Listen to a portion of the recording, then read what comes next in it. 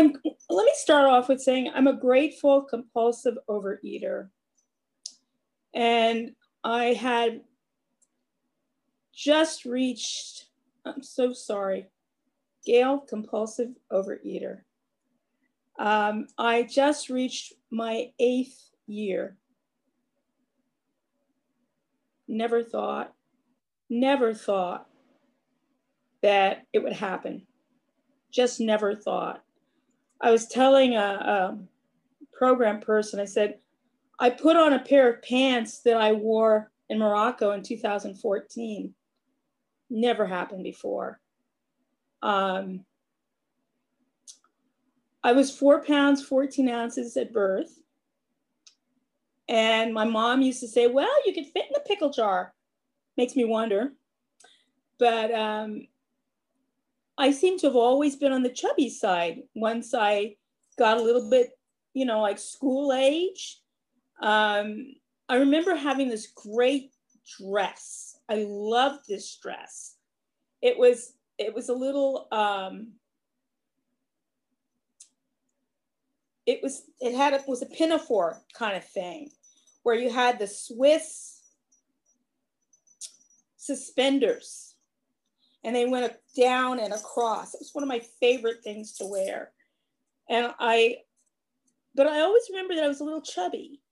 And that's what they would always say. Oh, you're so cute. If you could just lose that weight, And when a kid hears that, you get it really early. Something's wrong with you.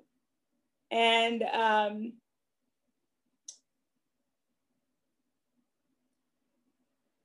there were kids in my class that were thin and what I thought was beautiful. And I was always a little not, So one of my things I remember is confirmation.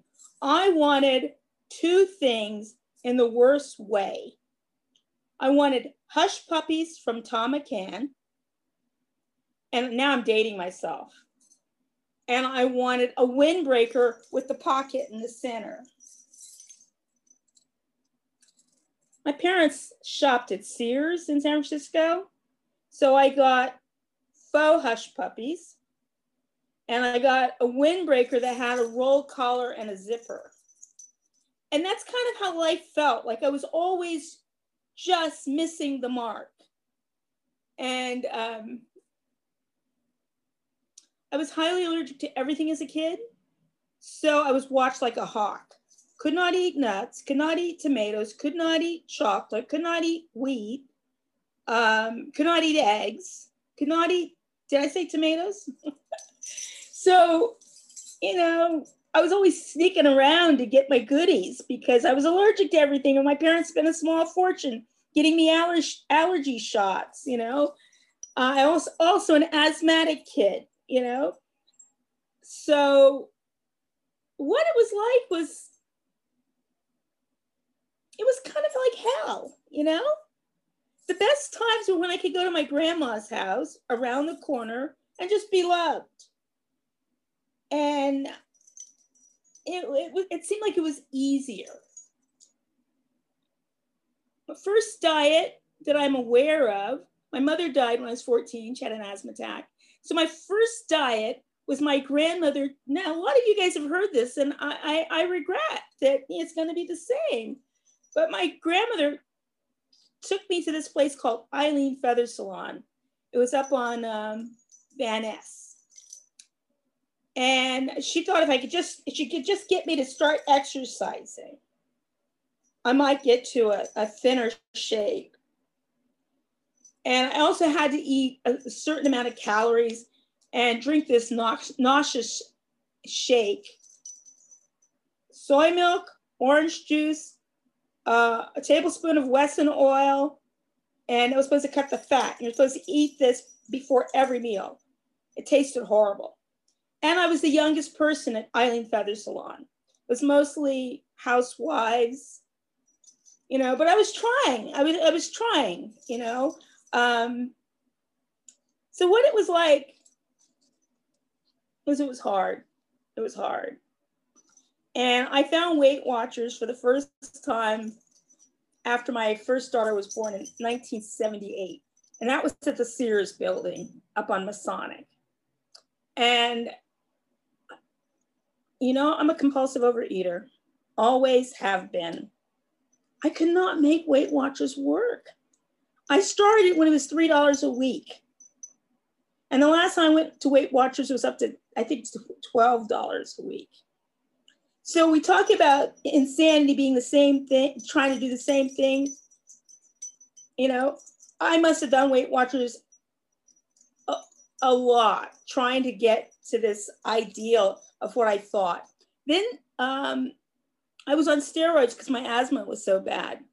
And I was trying to get off the steroids. So I found this holistic doctor who put me on a juice fast. That worked. Carrot and celery juice for 30 days. Miso at night. Svelte. I was still wheezing, so it didn't help in that way. I also did 1,000 calories a day. That got me down for the first time. But being a compulsive overeater, I could never stay down. So in 1999, I know I'm jumping around, guys, just bear with me. 1999, my husband called.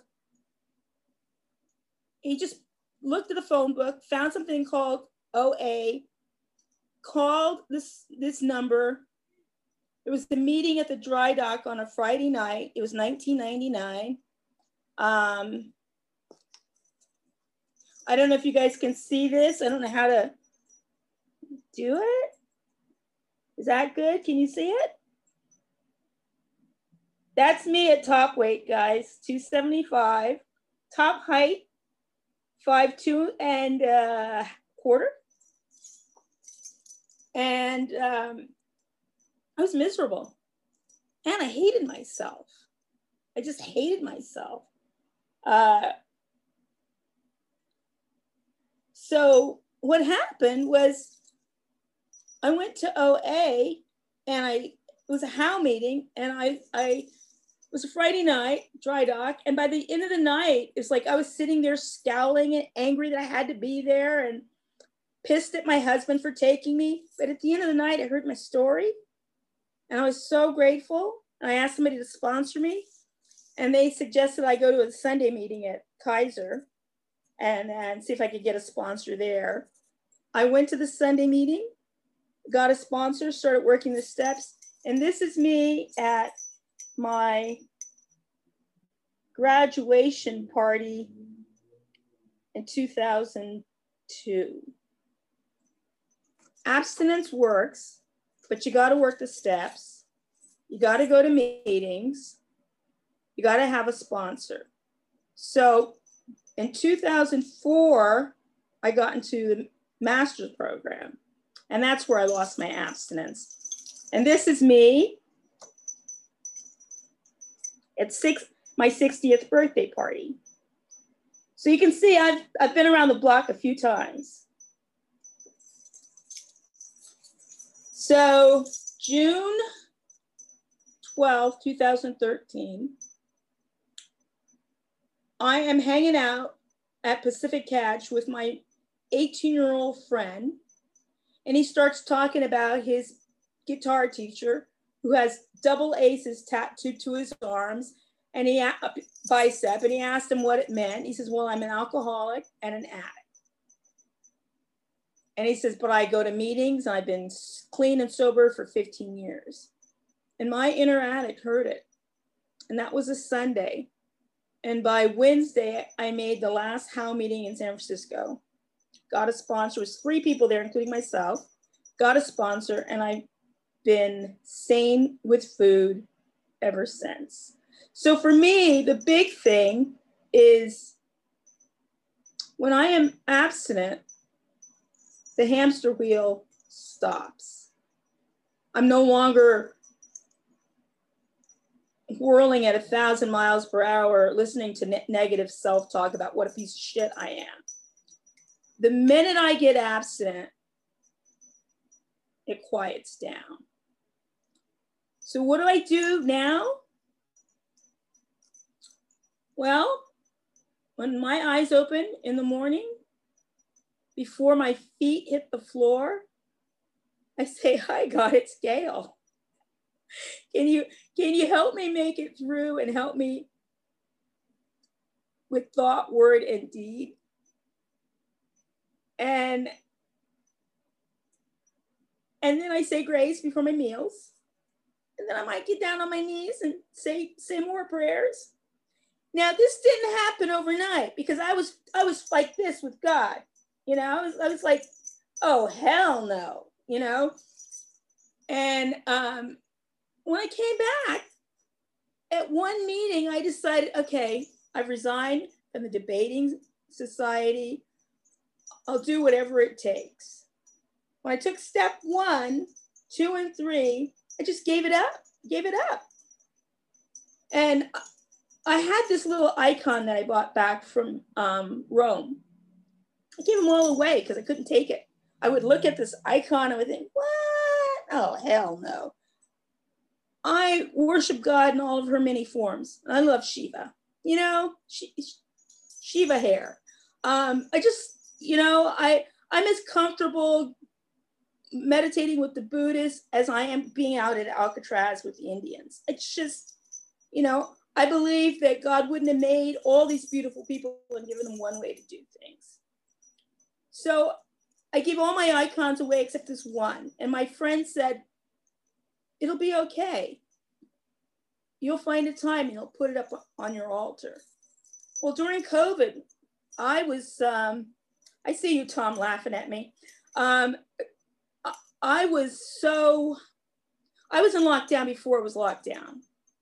My daughter called me on a Friday night when I was sitting in the car with a friend. She says, Mom, where are you?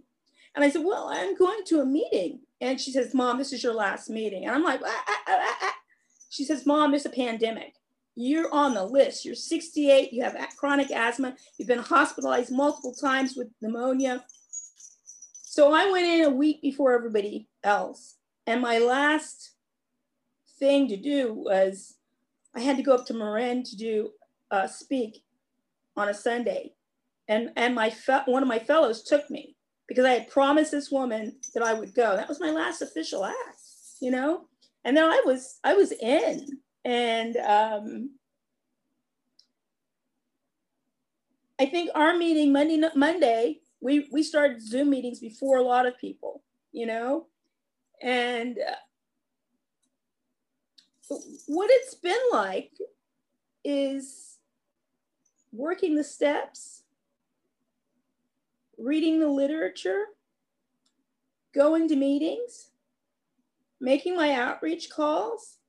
I look at those outreach calls kind of like a bank account. And I'm depositing against the lean times when I get so effing crazy that I hope I remember to pick up the phone. I eat 3 weighed measured meals, no sugar, no flour, a whole lot of other things, but I stay sane. The literature, I mean, what you guys can't see is at the foot of my bed is Voices of Recovery, the big workbook. My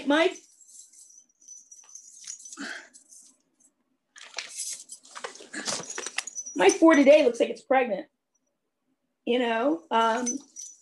It just looks like it's pregnant, you know? My Voices of Recovery is almost in that state. I don't F around with this. This is too precious, you know? This is too precious. So during COVID times, I was going to a Friday night meeting and this young bulimic said, whoa, I've just reached 365 days of meditating every day. It was a spiritual nudge. I was like, whoa, I could do that. And so that night I started meditating. Now I've had a spiritual practice since 1972 in India, you know? But like a lot of things, I wasn't using it, you know? But that night I started to meditate. Now I meditate twice a day, no matter what. I went from 20 minutes to, I'm up to an hour, no matter what. I pray no matter what. And my daughter, 45, just turned 45. She had preeclampsia with her second kid. And 4 days after the baby was born, she was back in the hospital. And my husband and I were at a movie and our phone goes off. We thought we turned it off. And it was the end of the movie and suddenly we're rushing over to Kaiser. The first thing out of my lips was the Serenity Prayer because I knew there was nothing I could do about it but be present. I'm not her higher power. I don't have God's magic wand. You know, there was nothing I could do. And so I started saying the Serenity Prayer. I often say I had the Serenity Prayer on repeat, you know. And then she pulled out of it and, you know, all was well. But that's what program's like for me. I reach for prayer. I reach for you guys. I called a fellow, you know, it was another daughter's birthday and something went really wrong. And the police ended up here and something went really wrong. And I called another fellow who I call her all the time for support. I said, oh my God, the worst thing possible happened. First words out of her mouth, did you break your abstinence? I said, of course not. She goes, then the worst thing didn't happen. And that's how precious this is to me. This Black woman don't want to see cops in at her door, you know? But when she said, well, then the worst thing didn't happen. This is how precious this gift is. First, second, third step every single day, because I didn't get here by myself. And I've never been able to do it. So I read a lot of literature. I got something for you.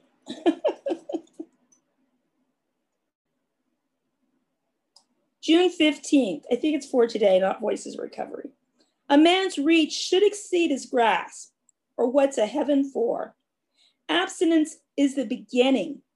Once grasped, I reach out for more sanity, more balance, more freedom. Recovery is an unending process. In the middle of a problem, it's easy to think that when it's over, my life will be calm and ordered.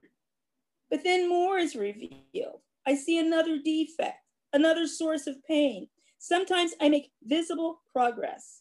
More often, I see little change. There is no reason to feel discouraged because I reached for a difficult goal and failed. Reaching is a victory in itself. It is the very essence of recovery. For today, just staying abstinent, if it's all I can do today, is reaching for recovery. And I take it seriously, you know. Sunday, I had to go to Kaiser to pick up my prescriptions. And I gave the taxi cab driver my paratransit card and had $141 on it, but for whatever reason, it said zero. Because I'm in program, it was just a blip. It didn't block me from God. You know, there would have been a time that any little blip would have been an excuse to lose my shit. I wouldn't have thought it like that, but that's what would have happened. But because of something I read in the literature, what I heard, no ripples. I want to keep even. I want to keep even. I don't want to be here. I don't want to be here. I want to be right here. You know,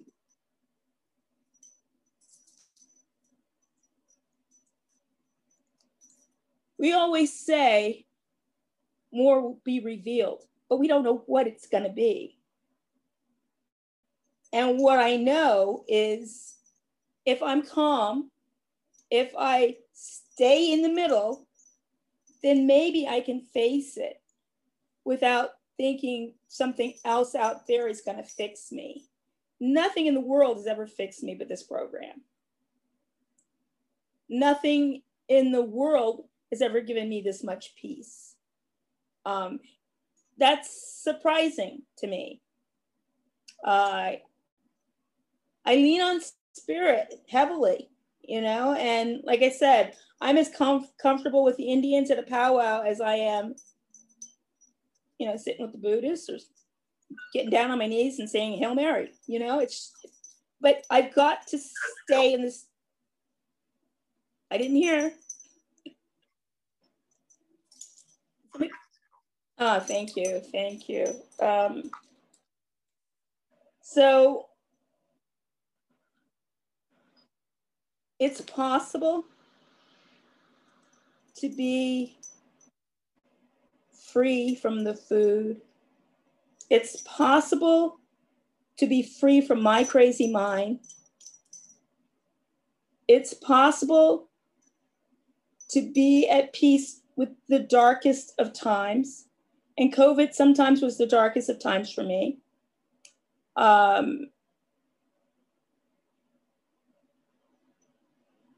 But if I stay with my abstinence and I use the tools and I don't pick up the food, because I don't want to be one of those people that's digging their grave with a spoon. And that I've done that. I've been one of those people. I have another day. I get to live absently another day. And thank you so much for letting me share, letting me celebrate my 8th anniversary. Peace.